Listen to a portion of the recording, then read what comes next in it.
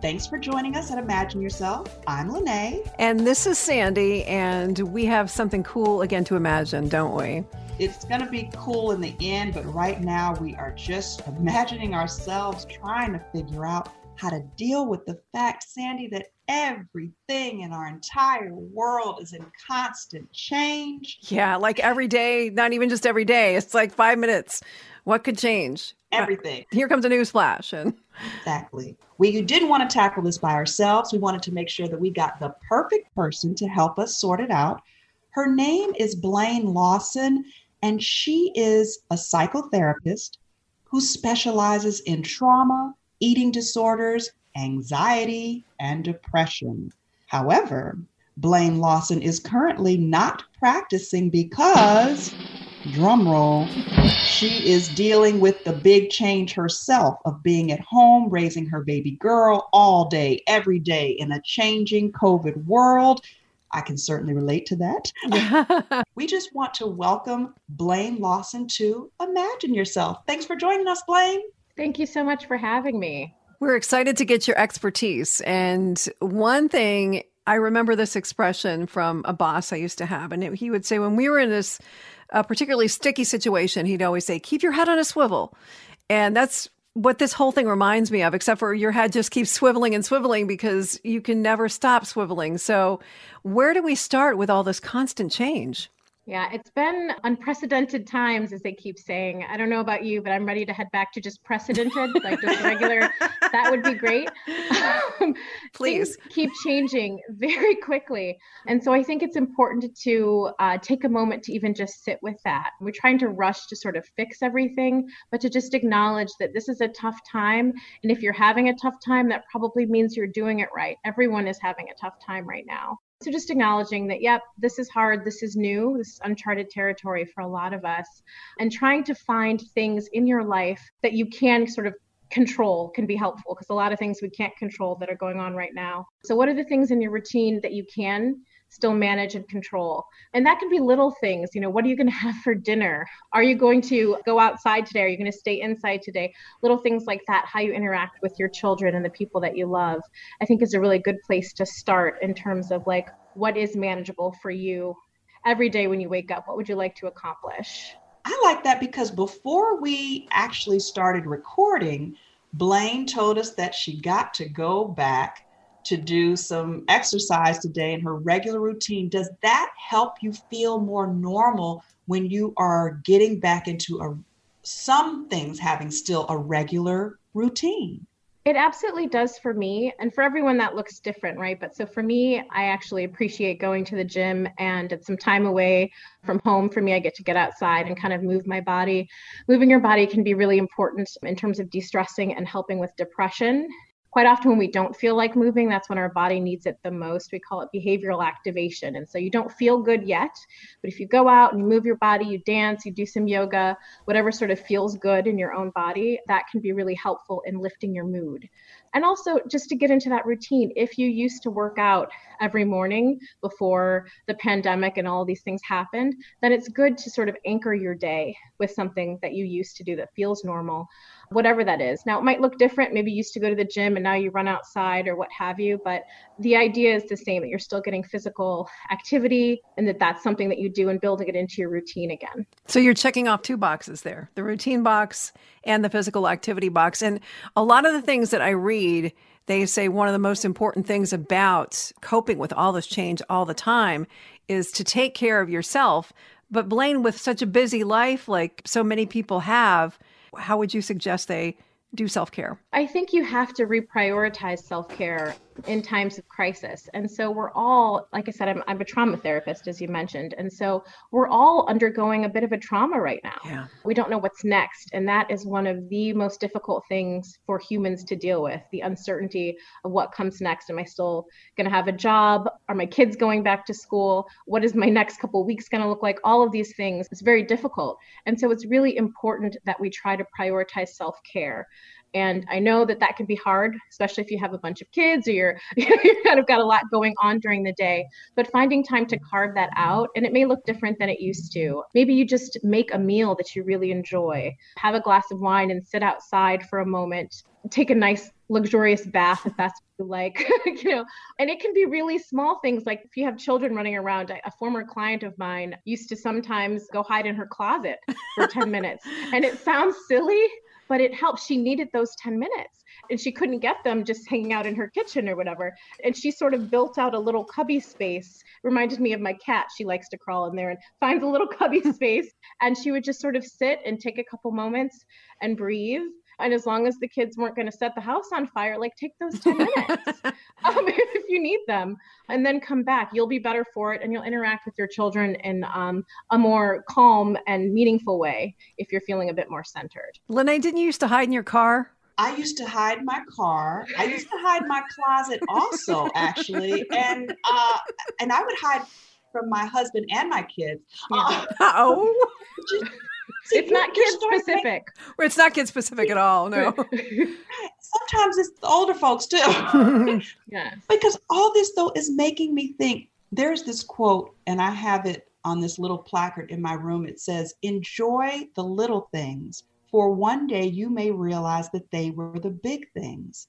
It's making me think, what if we all did, as a form of coping, concentrate and focus on and feel real, true gratitude for the little things. I never imagined how much I would appreciate taking a walk around the block. That is my thing now. That's what makes me feel like I can think and hear. And I don't listen to music or podcasts or anything while I'm walking. I really just look at my surroundings. I look at the sun. I look at the clouds. I look at even the few people that are out there. I look at some of the things in nature that I never appreciated before because I was too busy and just didn't care.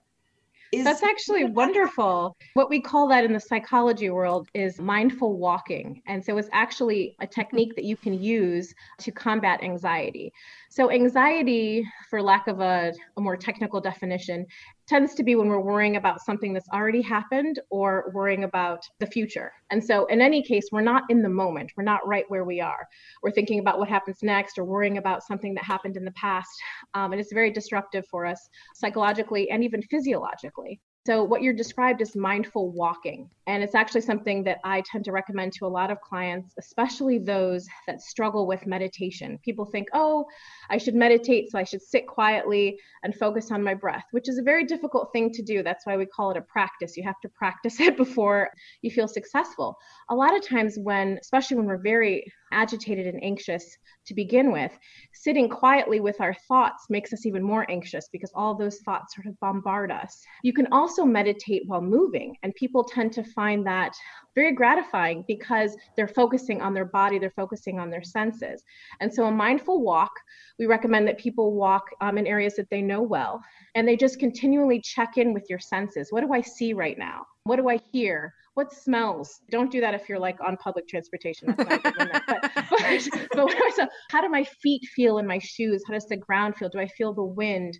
All these different types of things. And when you get stuck, you just cycle to the next sense. Like, what do I see again? What colors, flowers? And so what this does for your body on a physiological level is it lowers everything. Your autonomic response comes down. So it calms you down physically.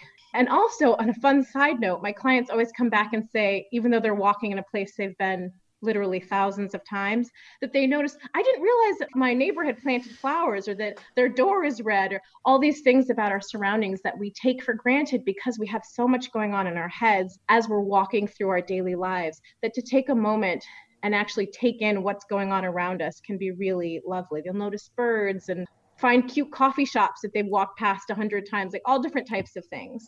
I wonder, now you have me thinking, can we do things like this and other things to help our children too? Because children can pick up on all these stresses that their parents are having, like you said, financial and work and school related, worrying about actually getting sick, of course, the racial tensions, everything that's going on. And like you say, you just wonder what's next. Is there something else that's going to hit us tomorrow?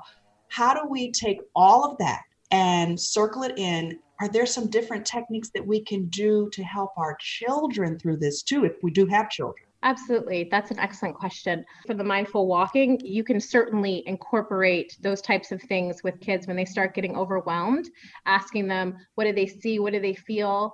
A lot of times kids, adults do too, but we tend to intellectualize what we're going through.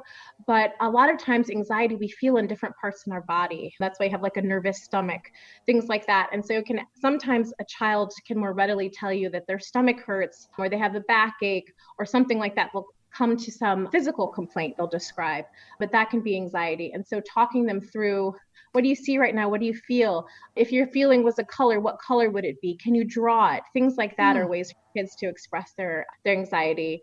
And my other, I guess, sort of recommendation, because things are so out of control right now in the world, is to talk to kids about it. They're picking up on it, whether you're telling them about it or not, between the news and just the way that you have changed and the way that you've interacted, the way that their days have changed, if they were in school and now they're not, things like that. I'm a firm believer in transparency with children, speaking to them at their level. You want to give them digestible bites of information. Absolutely. You don't want to overwhelm them, but letting them know that this is new and acknowledging this is new for me too. You know, mommy's used to being at work and during the day, and now she's at home trying to get work done. You're used to being with your friends, and you really want to listen to their feelings and their frustrations, give them space to talk about it, and encourage safe connections where you can, because the idea is not for them to come out of this feeling less connected to the people in their lives. So you want to continue to talk about their loved ones, whether that's friends or family, people at school they used to see, so that they know those people still exist. We just can't be near them right now. It's really important for them to know that, yeah, you know, grandma still loves you, FaceTime her when you can, things like that. Write her a letter if you want, draw her a picture. It helps kids with their object permanence to realize that even though I can't see this person right now, they are still a part of my life. They still exist. They still love me. And that can be very grounding and centering for kids. That's some great coping and adaptive skills for us and for kids. Can we bring that to another level? And I know sometimes we hear about, oh, during COVID-19, I learned 3 new languages and I got in shape. And I love to hear those stories, but that's not most of us, right? Right. Okay, that's great that people are using this pandemic to do good things. And I know we all encourage that. But is there a way for like the normal person to say, what am I learning through this? And how can I use this year, this 6 months, whatever this is, as a force for good? I think that it can be used as a way to pause, right? Because so much of what used to occupy our time and space has been paused, whether we liked it or not, or it's shifted. And so using the time to kind of think about what's important to you, I think can be useful. And how would you like to be different after this is over, which who knows when that will be, but how would you like that to look different? But also not to put too much pressure on you. If you know people that are learning 3 languages and everyone's baking bread and all of these things, which are wonderful, like it can be very soothing to like create bread. That's something you can control, right? You put it together, you put it in the oven. There's a nice finished product at the end that could be a great way to relieve stress. And then you get to eat bread after, and who doesn't love bread? So it works, but you also need to be patient with yourself and be gentle with yourself. It's okay. This is more of a marathon than a sprint, especially at the rate things are sort of unfolding. And so taking care of yourself every day and what you need and what it looks like might be different. Some days, for me, my daughter gets dressed and we're out the house and we're going to the park. And other days it's 6 p.m. and I realize we didn't get out of pajamas that day. And that's okay. You know, she's been fed, she's had hugs, she's played. And those are the important things. And so your days might look different, and to give yourself some space and be gentle with your expectations for yourself. So we all need to be more flexible now because things are just shifting. And if we are too rigid, we're going to break. And it's really important to understand that things are kind of in flux right now. That may be one of the things that we come out with too, as far as not necessarily learning the other languages or baking bread, but coming out of this being more flexible human beings in general. What about that as a goal, where you don't feel the need to control everything as much because we realize you can't, and you realize that, like you said, it is okay for these days to look different, for your productivity levels to look different. Yeah. That might be my goal. And I think that's a wonderful one because we don't know how long this is going to last. So we do need to be more flexible. And flexibility is not a bad thing. So I think it's a wonderful goal to have, is to sort of be able to roll with things a little bit more. Everything doesn't have to look like what we expected it to look, I guess. You have me thinking, Blaine, what are some words or phrases that we should start using or incorporating? And what are some words and phrases that we should stop using if we want to really get through this well? I think it's important for us to start thinking about our days as day to day right now. I think that when we take them too many at a time, we start looking too much into the future, it can become very overwhelming because we're trying to pin down things that we don't have enough data to really guess what things are going to look like. So I think taking things day by day and acknowledging, like, what do you kind of want to get out of the day? Or what do you want to get out of this interaction? Sometimes what I do with especially with children when we're feeling frustrated, or husbands, whatever you've got, spouses, whatever's frustrating you, trying to figure out, what's my end goal? What do I want to get out of this conversation? I think that that's really important. And then carve out some goals for yourself at that point. Like, what is it that you want? Like, sometimes when I'm having a conversation with my spouse, I'll realize, what am I really asking? Like, what am I really concerned about? What do I want? What's the takeaway from this? And that can be helpful in guiding the conversation. And it's the same way with your day. Like, what do I want to do? Rather than thinking about all these huge things that I need to get done today, or big changes I want to make, like, what small piece of that can I do right now, or today, or this hour? However your day is structured. So I think that that's important. And be gentle, I think, is something we need to tell ourselves, to be gentle with ourselves, to be gentle with each other. Right now, everyone is sort of going through something related to what's going on. And so I think that acknowledging that our interactions with our neighbors, people at the grocery store, everybody's stressed out. So to really have some extra compassion with the way that we treat each other in the next several months, because so many people, their stories are really just, they're going through it. And we don't know to what level. Like you said, go into the grocery store. The next person may be unemployed and scraping by, or they may have a relative that's got COVID-19, or it could be just someone that's super anxious about everything, because we all react differently, as you've pointed out. I saw that sentiment on my little Nextdoor app recently. It was a neighbor who wrote on there. She said, like Blaine just said, make sure that you're giving people compassion, because you just don't know what kind of pain they may be going through. Maybe that's why they're screaming out about how they do or don't want to do something. Maybe that's why they are bristling when you walk by. There's a lot of reasons for people doing what they're doing that we may not understand, but we can maybe just go ahead and give them a free pass of compassion right off the bat, because we realize we don't understand. And we want that back in return as well. And I think that's a goal I have for all of us. I think if we can emerge from this a more empathic society, that will be fantastic. Yeah, the big goal for the whole world goal and our own personal goals. Yes. Yeah. Definitely empathy is always a goal. And I was reading a little bit about that this morning in a devotional. And the author was saying that sometimes our ability to be empathetic is directly affected by our own level of anxiousness. Like if we're super anxious or we don't have peace, then we can't extend the feeling of peace towards others, or to be able to think about or care about their feelings like we should be. Yeah. But he also added that peace doesn't necessarily come from our circumstances, more so it comes from trusting God. I just wanted to see if you could speak to that a little bit, just using scripture, using prayer, using devotions to remember that God is in control and to ask him to give you peace. I think it's important to take your peace where you can find it and to go into that. And so it looks different for different people. And so I think that if God anchors you, then absolutely lean into that. Lean into the things that make you feel strong, whatever pieces of your faith, your spirituality, nature, whatever sort of helps you feel grounded. Those are the things that you want to lean into right now. Your community, your family, whatever those pillars of strength are for you in your life. That's absolutely how you find your peace and how you build your peace, because you can't wait for the world to be peaceful, right? It's just, you'd be waiting forever. And so you absolutely have to carve it out where you can and when you can. Absolutely. Let's drop the mic again, Blake. You just hit it so hard, so well. I have a question that's maybe a little different, and this one might even take a full episode one day, but how do we build resilience? The short answer is you already have been your whole life. And so I worked with a lot of trauma survivors. That was my practice. I worked specifically with survivors of sexual assault, so really difficult stuff. And when clients would come into my office, they would say, I'm broken, I can't do it. And it's, you've already done the hard part. You survived, you're here. And so that resilience already exists within you. And so when things get tough, sometimes it's useful to think about the other really hard things we've been through and to acknowledge that we made it through that. At the time, it probably didn't feel particularly graceful or fun. It may have been painful, but we did it.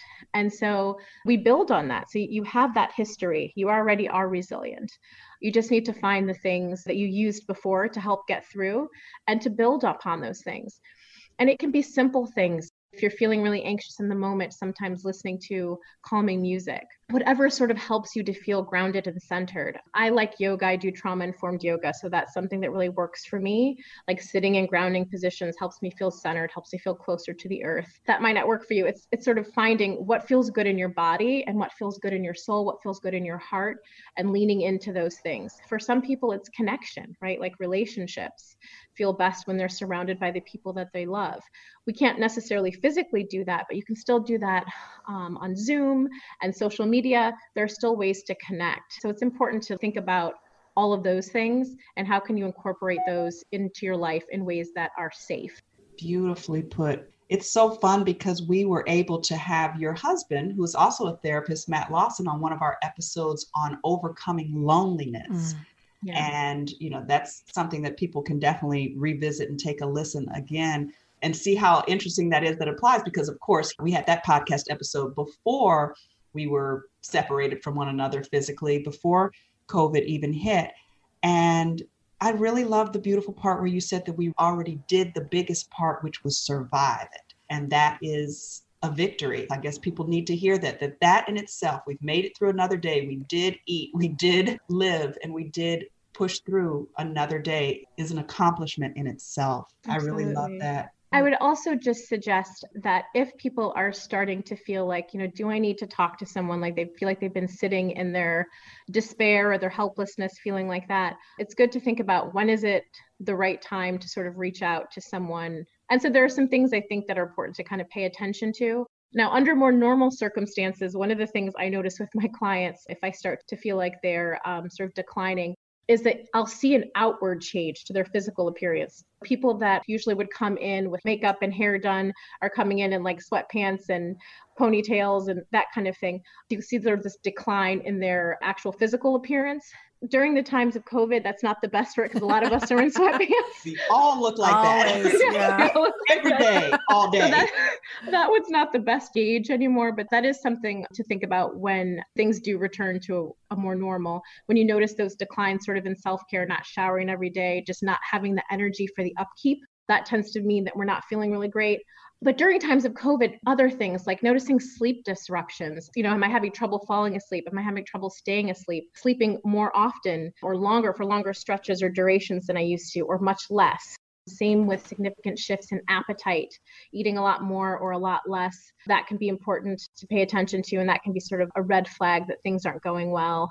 If you're feeling helpless most of the time, all of us are feeling helpless to some extent because we are a bit, right? This is out of our control, and that can be very disruptive for the psyche. But are we feeling it like in the depths of despair, helplessness? There's nothing that we can do to change things or to impact the outcome of what's going to happen. Also, if loved ones are expressing concern for us, that can be a good gauge. If people that you care about are noticing, I think you might be a little bit depressed, or have you thought about talking to someone? And of course, if you're experiencing thoughts of suicide or thinking about death, things like that, absolutely need to reach out to a therapist. And there's no stigma here for that. Again, these are unprecedented times anyway. We're all going through a bit of a trauma. If you were, for example, having a pain in your arm for more than a week, you would probably call your doctor to have it checked out. And it's the same way with mental health. If things aren't feeling right for a while, it's okay to just check in. You may only talk to a therapist once and they give you some tips and you sort of talk it out, then you feel better. They may suggest that you sign on for some longer term stuff. And in any case, it's for your own well-being. And so I really want to sort of disrupt that stigma that it's a bad thing to reach out like we're supposed to. We're built that way. We're social creatures. We need connection. And when we start to feel disconnected from ourselves, a therapist is a great way to kind of help reintegrate and feel closer to back to normal. And people can do that right from their house now, right? Absolutely. There are so many ways to do that now, which is fantastic.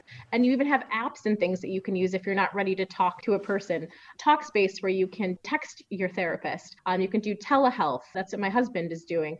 Right now, his practice has moved virtually. So there are all types of resources there. The Calm app, the Headspace app, which I think now is free for folks that have lost their jobs as a result of COVID. So there are all these different ways for you to get access to resources for mental health help that you can do right from your living room, which is fantastic.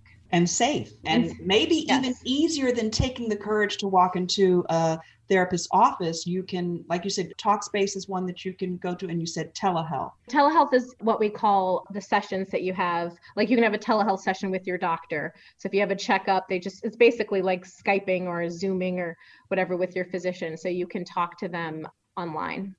And the same with the therapist as well. Therapists that would normally see clients in person are doing that now, right? So you basically just hit up Google and you can find somebody in your area so that maybe you can transition to in person if you want, or just make it anonymous. Absolutely. Yeah, whatever. Yes, and you can do that multiple ways. You can certainly use a Google search. Psychology Today has a lovely listing of therapists, and I think it goes by zip code. You can check if you have insurance, go through your insurance provider, and they'll give you a listing of therapists in your area that you can work with that are covered by your insurance. And most of them have switched to telehealth. And from what I understand, most of the telehealth sessions are being covered just like they would be in person. Oh, good. This is wonderful, because we always have a section called Takeaway Time. I wanted to kind of admit the way this episode topic came about. And I also want to, at the same time, remind people, look around, realize that mental health is a buzzword now. It's legit. It's on our radar. It's relevant in our society. Like Blaine mentioned, there's no stigma attached. We are all dealing with these types of things. And one of our listeners inspired me because she said that she wanted to hear an episode on the fact that we need to do a little mental health check-in on our loved ones, on ourselves, on our children, on those of us who have people that we love who are really quarantined, sometimes quarantined alone. She just said that she wanted to hear Imagine Yourself and Sandy Lene bring that up. And I do think it's important that we do check in. We definitely want to have ways to keep hope and love and positive self-growth going and moving, even though we legitimately see pain everywhere, lots of and pain in the forecast. And that's the part that I just loved about building that resilience, building that hope. I just hope and pray that everyone listening takes some of that advice. If you do feel that this is more than you can handle with just some of the techniques that we've mentioned earlier, it's more than your loved one can handle with these types of techniques, to go ahead and move it to the professional level, professional help to get through it. I mean, the things that Blaine has mentioned to help self-soothe and meditate and yoga and movement and the way that you think about things is perfect, but sometimes it needs the extra step, right? Sometimes it does. And there's absolutely no shame in reaching out for that. I think it's really good self-care, right? You're just taking care of yourself and checking on yourself, just like you would if you, like I said, had a pain in your arm that wouldn't go away. It just makes sense. And like Lene said too, your loved ones as well. If you notice something about them, if you live with someone for years and years, and you can definitely notice different patterns, right? They're not eating or sleeping the same, like you say, something like that. Yeah, I think one of the most compassionate things we can do for the people in our lives is to hold space for them. That's what we call it in the therapy world. And so to listen, really, and to allow people to feel however they feel about what's going on, because you're going to have a wild range of reactions. And so you need to make space for that and listen to people. And a lot of times people will tell you what they need and how you can help them if you really just will sit and listen. I think sometimes we're so quick to jump in with how to fix that we don't fully listen to what it is people are saying. And sometimes they just want to be heard, right? And that's so much of therapy, is just sitting in people's uncomfortable feelings with them. Like, yeah, this is hard. This stinks right now. And so just acknowledging that, yeah, this is tough. And then thinking about, okay, how do we move forward? How do we push through this feeling to what's on the other side? I love that thought, that you still can get from point A to point B. You don't have to stay here forever. And also anxiety. Anxiety is real. That's something that just has to be stated for the record, please. It absolutely is. In any age, it can be an anxious person who you say, well, they are retired. They don't even work anymore. Why are they anxious? It could be a child. Oh, they don't have bills to pay. They're only 6 years old. It doesn't matter. No, there's Anxiety everywhere. is Yeah. a real thing for any human being, and it needs to be cared for. It does. And one thing that's been really useful, I think, for people in terms of their anxiety, I've noticed as of late, we tend to try to escape a bit when we're feeling very anxious. And so escapism can be a bit more adaptive, and it can be sometimes not so adaptive, not great. For example, like drinking excessively, you get an escape, but it's not the most psychologically healthy way to accomplish that goal.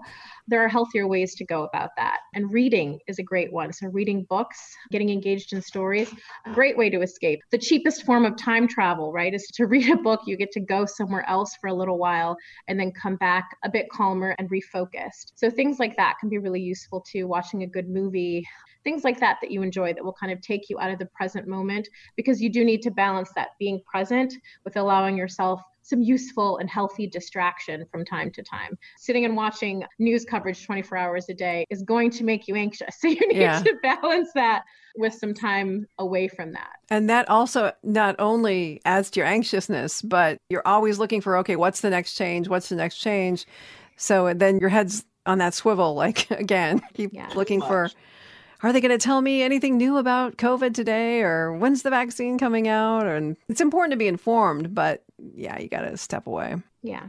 And all the people's opinions on it, it can be very consuming. That's another thing. I just want to put a tip out there. Watch what you're consuming, because sometimes when you're putting so much in, how do you have time to express some of the good, interesting things that are in your head? I love writing. I love journaling, creative writing, all that stuff too. And that's a good way to express some of the good stuff. But I can't do it when I've been bombarded. When you're ingesting. Exactly. Ingesting too much junk. Yes. That's an excellent thing that I actually do with some of my younger clients, is especially enjoy, because we use our imaginations as adults quite often to imagine the worst case scenario.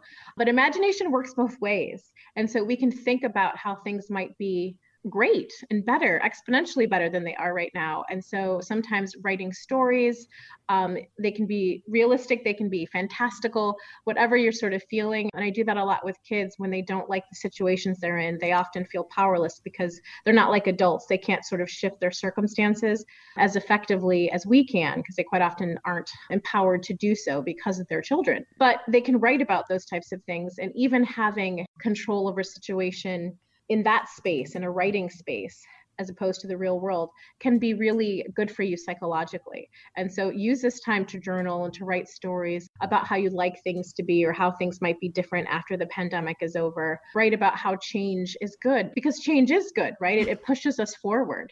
And so, we can use those tools. I'm glad that you said change is good. And I want to just say that I feel like I cannot go through this whole episode without saying too, as far as some of the racial tensions too, something that I noticed even within my own household, my children and even myself felt more, like you said, empowered when we did find some tangible things that we could do. Sometimes in our case, even as far as positive, peaceful protests that were fulfilling, and that we did see change in petitions and things like that. There are things that we can do regardless to help. There are people for the COVID part who were sewing masks, and we're realizing that some of those hand sewn masks with the double layers and the filters are the most powerful and best barriers of masks at all, along with the fact that some of these petitions that are changing lives for people and making positive change, like you said. So change doesn't always have to be bad, and we don't always have to feel helpless. There are things that we can tangibly do. I just, like I said, I noticed a big difference in my own household with my kids. Once they started making phone calls and, going to letter writing campaigns and things like that, they felt empowered and they felt better. Yeah. And their mood lifted. And we're, as humans, we do need to balance. Sometimes we need to be being, and sometimes we need to be doing. And I guess there's a balance between the two. Like I said, I just couldn't go this episode without mentioning that thing that's going on in our country and our world too. Absolutely. And I'm so glad that you brought it up. I think that that's actually something that I've received the most questions about from friends and from former clients. How do I talk to my children? How do I talk in my house about all these things that are going on in terms of racial injustice and tension in the world right now? And my response has been sort of the same with COVID, is that, you want to give them in digestible pieces, but it is important to have those conversations and making space in your home to talk about those things and to talk about the parts that are really distressing and painful, and also to hold space for the fact that things are starting to change. There's this momentum that we're seeing across the world, not even just in the United States, but across the world, in terms of trying to make strides towards racial equality. And that really is a beautiful thing. And that when enough people in the world decide that something is no longer acceptable, that we really do have the power to change that. And I think that that's an important lesson for children and for adults to really take hold of. And that does make you feel powerful when we feel like we have some say in what happens next. That does help us feel better psychologically, and it makes our lives feel more purposeful and meaningful. And so that is a lovely thing that is happening out of this, I hope. Yes. You are making me feel empowered today, Blaine. I don't know if is there anything else, Sandy, that we need to glean from our Blaine Lawson now that we have her? We're getting free professional advice that can change our lives and those that we love. One of the things that she just brought up is change can be good. And you touched on that with the racial tension leading to positive change. And we think maybe after this COVID thing is over, maybe we learn more resilience, like we talked about. Yeah, it's really hard to cope with constant change. And I'm so glad she gave a lot of the tips that she gave. And I'm so glad that we reminded everybody that if it gets really bad, to seek professional help, but also to think about, imagine how this change is going to affect us in the long run, and maybe focus on that a little bit. And how can we do that a little bit better? Is it a conversation that we need to continue to have about it in our families? Is it reflection? I think it's both, in your families and in your communities, in schools, provided those reopen again, all of those things. These are our spaces that we can have conversations about how do we want things to look. And it's okay that things are going to look different, and it's okay that we have some growing pains. There's rarely been any huge historical changes that haven't been associated with those feelings. But this is how we move forward. And school might look different. The way that we feel about race relations might look different. The way that we interact, the way that we talk to each other. But I think that that's how we move forward, and to really sort of ride that change in the positive directions that it's going and enjoy that. And it can be difficult because we tend to be a little bit rigid. We like things the way that they are, but progress means change. And so if we're going to get better, we do have to accept some change. I'm going to take an action that over dinner tonight, I'm going to make each family member kind of imagine fun things that this world could look like, new ways that this world could look like, I don't know, 5 years from now, 10 years from now. What kinds of great things can they imagine seeing? Because we used to do that when we were little. We used to think we'd see hoverboards and Back to the Future. 2015 was a big disappointment. Yes. Where's our hoverboards? The hoverboard was not quite like it was on Back to the Future, but I like this idea. I didn't even think about how fun it is to imagine big. The show is called Imagine Yourself. But I mean, like, imagine, whoa, type of stuff. That's what I want to do. I think that's wonderful. It reminds me of during Thanksgiving when you go around the table and everyone had to say what they were thankful for. I think it's a wonderful opportunity to play that game differently at dinner. How would you like to see the world different? How do you think it will change? How will things look in 10 years, in 5 years? That's a really great game, especially with kids. Mm-hmm. It's like flipping the script instead of doom and despair. What great things can come of this? Because there are some great things that absolutely can come of all of this. We want to truly, from the top, the bottom, the middle, the sides of our heart and minds, thank you for really encouraging us and really educating us, giving us some candid advice that we can use. We love you, Blaine Lawson. We thank you. Yes, great. Thank you so much for having me. And I guess my parting words would be to take care of yourself and take care of each other. That's all we can do. All we can do. I want to say, imagine yourself, even using that little meme that you see, keep calm and carry on. Just kind of roll with the punches as we live through a life of constant change, which doesn't always have to be bad. Thanks for listening. We love your feedback. Go to imagineyourselfpodcast.com to connect with us via social media or send us an email. Take care of yourself, and we'll talk to you again next time when we have something new to imagine.